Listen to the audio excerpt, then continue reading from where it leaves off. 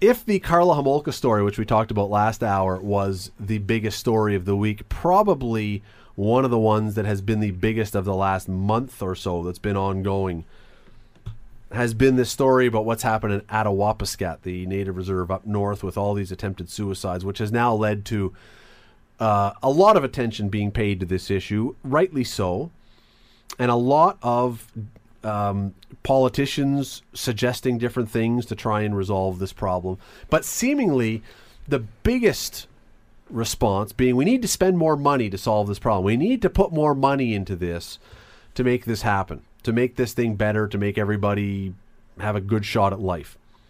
And Jay, the problem I have when I listen to this story over and over and over is this is a truly tragic story about all these kids who are trying to commit suicide. There's nobody poo-pooing the underlying problems that exist here.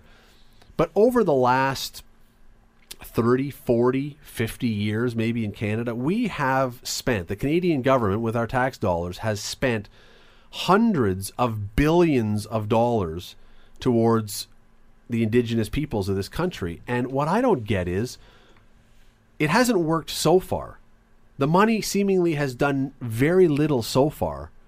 Why do we suddenly think that throwing a few more billion at it now is actually going to solve the problem? I don't see how that does anything. I really don't, and it's unfortunate. Well, yeah, I mean, I think if anybody had the answer to it, I think they would, they either would have solved it by now or they would, be trying to implement something. But I think maybe the only thing that they can do that, will look like it's a positive move and some sort of a step in the right direction is to put more money. So it's a political thing. Honestly, yeah, because I think again, if they knew what the fix was, and if there was a long-term solution, then it would have been implemented. But the problem is you've got native band councils that are independent, that are sovereign nations, and they accept the money. It clearly has not had the effect that it is intended to have. But there is no chance, there is zero chance that those band councils are going to say to the government, we're going to accept your oversight, that we're going to let you come in and do the building, do the construction, make the changes. That's never going to happen. And so what we do, Terry, seemingly, is just pour billions more dollars in with no sense. And you've done this. You've been to these reserves. You did a story a while ago and went up to one of these, and I just can't see that just dumping more money into this solves anything. I don't think what's needed is necessarily oversight in terms of the government going in and choosing contractors or building, houses or managing water, things like that. But I don't think it's asking too much for band councils to provide some sort of record of how money's being spent. And I think that's one of the biggest problems at a lot of these reserves is where's the money going? And you see it everywhere. I mean, it's in certain areas been a problem at Six Nations as well. I mean, it happens here, it happens up north. The trouble up north is it's so much more, remote, right? It's separated from anything. Yeah. And it's so that's one problem, right? But if you're a sovereign nation that is striving, and I listen, I understand. I don't understand. I can't say I understand. I'm not native, but I get the idea that we want to be sovereign. We don't want to be beholden. We were here first. We don't want the Canadian government telling us how to do our business. And so if we give you all of our receipts and records and everything, we're basically bowing down to you. So I see why they don't want to do it. But you're right. Where is the evidence that billions and billions and billions of dollars have made things better?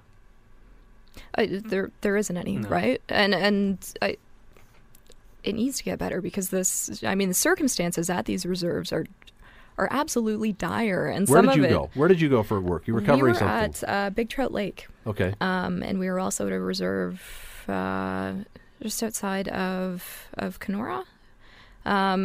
And it was a story that Steve Bust and I were working on about maternal health care. And part of that was money, but and I mean the conditions there, you see maybe 10 people living in a tiny bungalow. But you also on these like very, very isolated reserves where there's sort of only one road in and one road out, and you can really only get to it in the winter when there are ice roads. I mean, there are super expensive pickup trucks. There are, things like that. But it's also, food costs a fortune, gas costs because a it has to fortune. get there. Yeah, because everything has to get there. That's sort of peripheral to this issue, which is... But is it? Because, former Prime Minister Chrétien, when he was back as the Indian Affairs Minister, said what they need to do is move to where the people are. These native people who are way, way, way up. Not, if you're so far separated that the costs are enormous, that we can't give you services, that we can't get doctors and social workers and everyone to go up there, you need to come here. Oh, that's still a problem here. So a better example... 2 or 3 years ago, I wrote a story I did an investigation into drinking water at Six Nations, which is right here. It is almost as urban a reserve sort of as you can get in this country. And an astounding proportion of homes on the reserve aren't on water lines and don't have clean drinking water. And part of the issue there is who's responsible. Yeah, right. Why? So why is that? And why is who's responsible a problem? Why are there no drinking? So you're right. Who's responsible? Is it the Canadian government that is responsible to hook up the drinking lines, or has the Band Council said this is our land, Canadian government stay off, we'll look after it, but haven't? Well, and you see issues like you get federal and provincial money to build a new water treatment plant that doesn't go anywhere because there are no water lines. So because the Band Council is responsible for paying for those. But no one will take responsibility when you have all of these different governments attempting to work together on these issues. And I suspect it's probably a similar situation the further north that you go.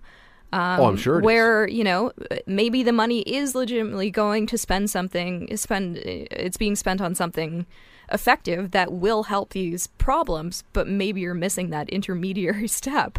So, at Six Nations, there's this great water plant, but it doesn't go anywhere.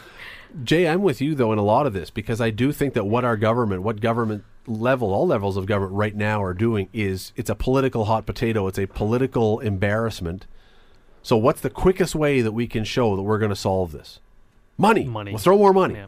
And maybe there will be a plan. I hope there's going to be a plan. And more than that, I hope there will be some sort of negotiation that would say, listen, we're not going to overthrow you as a sovereign peoples, but we would like to, if we're going to do this, we want to be involved to help you actually do this properly and not just hand you a bucket of money and say, there you go. Yeah, maybe we could say, look, there's best practices for, we've made great strides in mental health and certain things like that, and you know what I mean, and we're not coming in and pushing you to the side and saying we're running the show, but there has to be an agreement in place where everybody works together, because clearly the way it's been is not working out. Teri, what would happen if the government said that we will give you more money? Mm-hmm.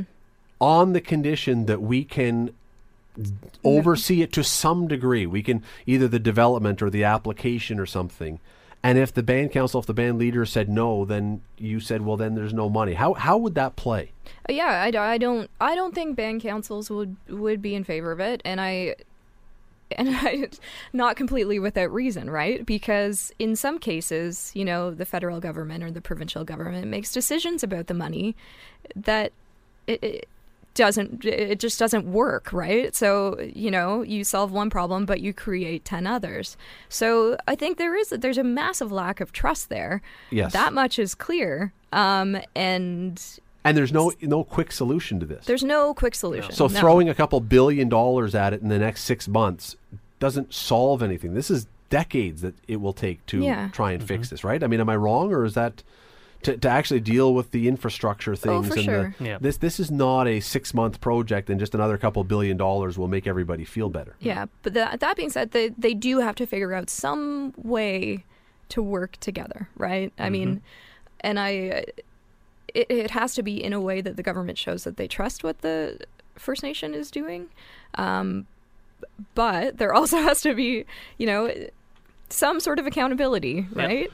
When you're talking about vast, vast sums of public money. Well, that's right, because you know what? I think a lot of people right now, a lot of people across Canada are open to the idea of some extra tax dollars going to this, but I don't think that Canadians as a whole are open to just a bottomless pit of tax dollars going to this problem. Yeah. Well, especially when you see reports coming out if they're saying, 80% of the money they've had over the last, I don't know how years, has gone sort of unaccounted for. There's no record of how it's been spent.